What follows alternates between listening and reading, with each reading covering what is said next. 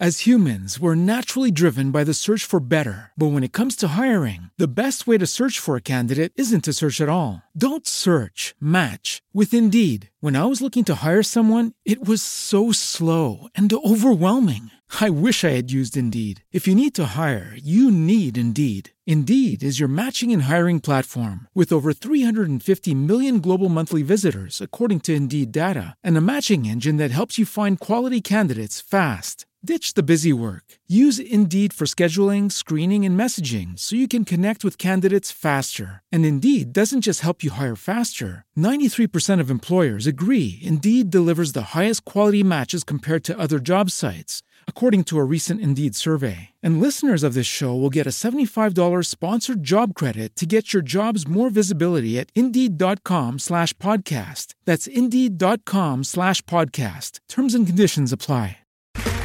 Okay, round two. Name something that's not boring. A laundry? Ooh, a book club. Computer solitaire, huh? Ah, sorry, we were looking for Chumba Casino. That's right, ChumbaCasino.com has over 100 casino-style games. Join today and play for free for your chance to redeem some serious prizes. ChumbaCasino.com. No purchase necessary. Void where prohibited by law. 18 plus. Terms and conditions apply. See website for details. On the 17th of August, Rostov and Ilyin, accompanied by Lavrushka, who had just returned from captivity, and by an hussar orderly, left their quarters at Yankovo, 10 miles from Bogucharovo, and went for a ride. To try a new horse Ilyin had bought, and to find out whether there was any hay to be had in the villages. For the last 3 days, Bogucharovo had lain between the two hostile armies, so that it was as easy for the Russian rearguard to get to as it was for the French vanguard. So Rostov, as a careful squadron commander, wished to take such provisions as remained at Bogucharovo before the French could get them. Rostov and Ilyin were in the merriest of moods. On the way to Bogucharovo, a princely estate with a dwelling house and farm where they hoped to find many domestic serfs and pretty girls, they questioned Lavrushka about Napoleon and laughed at his stories and raced one another to try Ilyin's horse. Rostov had no idea that the village he was entering was the property of that very Bolkonsky who had been engaged to his sister. Rostov and Ilyin gave rein to their horses for a last race along the incline before reaching Bogucharovo, and Rostov, outstripping Ilyin, was the first to gallop into the village street. "You're first," cried Ilyin, flushed. "Yes, always first, both on the grassland and here," answered Rostov, stroking his heated Donet's horse. "And I'd have won on my Frenchie, your excellency," said Lavrushka from behind, alluding to his shabby cart horse, "only I didn't wish to mortify you." They rode at a foot-pace to the barn, where a large crowd of peasants was standing. Some of the men bared their heads, others stared at the new arrivals without doffing their caps. 2 tall, old peasants with wrinkled faces and scanty beards emerged from the tavern, smiling, staggering, and singing some incoherent song, and approached the officers. "Fine fellows," said Rostov, laughing. "Is there any hay here?" "And how like one another," said Ilyin. "A most merry sang one of the peasants with a blissful smile. One of the men came out of the crowd and went up to Rostov.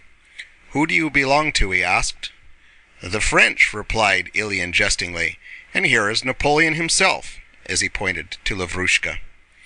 "Then you are Russians?" the peasant asked again. "And is there a large force of you here?" said another, a short man, coming up. "Very large," answered Rostov. "But why have you collected here?" he added. "Is it a holiday?"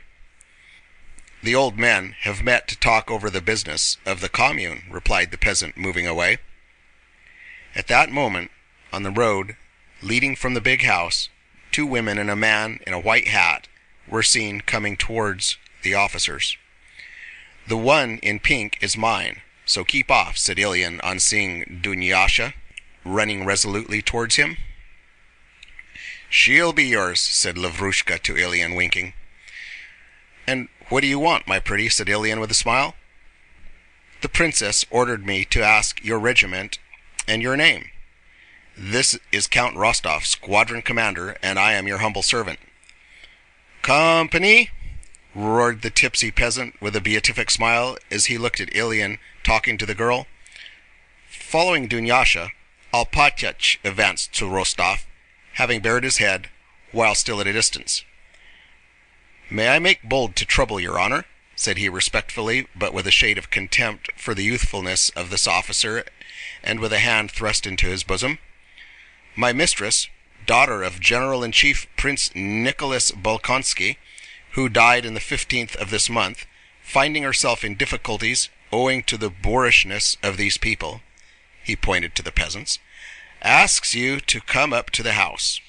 Won't you please ride on a little farther," said Alpatych with a melancholy smile, "as it is not convenient in the presence of—" he pointed to the two peasants who kept as close to him as horseflies to a horse. "Ah, Alpatych! Ah, Yakov Alpatych! Grand! Forgive us for Christ's sake, eh?" said the peasants, smiling joyfully at him. Rostov looked at the tipsy peasants and smiled. "Or perhaps they amuse your honor," remarked Alpatych with a staid air as he pointed at the old men with his free hand. "No, there's not much to be amused at here," said Rostov, and rode on a little way. "What's the matter?" he asked. "I make bold to inform your honor that these rough peasants here don't wish to let the mistress leave the estate, and threaten to unharness her horses, so that though everything has been packed since morning, Her Excellency cannot get away." "Impossible!" exclaimed Rostov. "I have the honor to report to you the actual truth," said Alpatych. Rostov dismounted, gave his horse to the orderly, and followed Alpatych to the house, questioning him as to the state of affairs. It appeared that the princess's offer of corn to the peasants the previous day, and her talk with Dron, and at the meeting, had actually had so bad an effect that Dron had finally given up the keys and joined the peasants, and had not appeared when Alpatych sent for him, and that in the morning when the princess gave orders to harness for her journey, the peasants had come in a large crowd to the barn and sent word that they would not let her leave the village, that there was an order not to move, and that they would unharness the horses.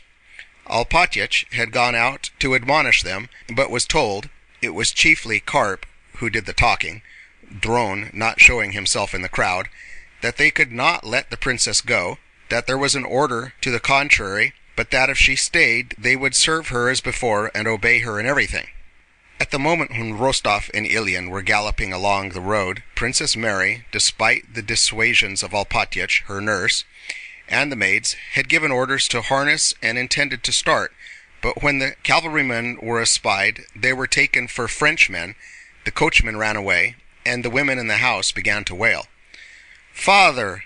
Benefactor! God has sent you!" exclaimed deeply moved voices as Rostov passed through the anteroom. Princess Mary was sitting, helpless and bewildered, in the large sitting room when Rostov was shown in. She could not grasp who he was and why he had come, or what was happening to her. When she saw his Russian face, and by his walk and the first words he uttered recognized him as a man of her own class, she glanced at him with her deep, radiant look and began speaking in a voice that faltered and trembled with emotion. This meeting immediately struck Rostov as a romantic event.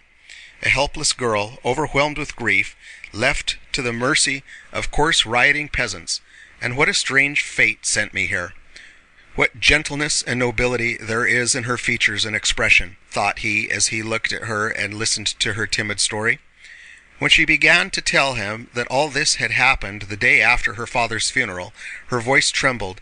She turned away, and then, as if fearing he might take her words as meant to move him to pity, looked at him with an apprehensive glance of inquiry. There were tears in Rostov's eyes. Princess Mary noticed this and glanced gratefully at him with that radiant look which caused the plainness of her face to be forgotten. "I cannot express, Princess, how glad I am that I happened to ride here and able to show you my readiness to serve you," said Rostov, rising. "Go when you please, and I give you my word of honor that no one shall dare to cause you annoyance, if only you will allow me to act as your escort." And bowing respectfully, As if to a lady of royal blood, he moved towards the door. Rostov's deferential tone seemed to indicate that though he would consider himself happy to be acquainted with her, he did not wish to take advantage of her misfortunes to intrude upon her. Princess Mary understood this and appreciated his delicacy. "I am very, very grateful to you," she said in French, "but I hope it was all a misunderstanding and that no one is to blame for it." She suddenly began to cry. "Excuse me," she said. Rostov, knitting his brows, left the room with another low bow. End of chapter 13.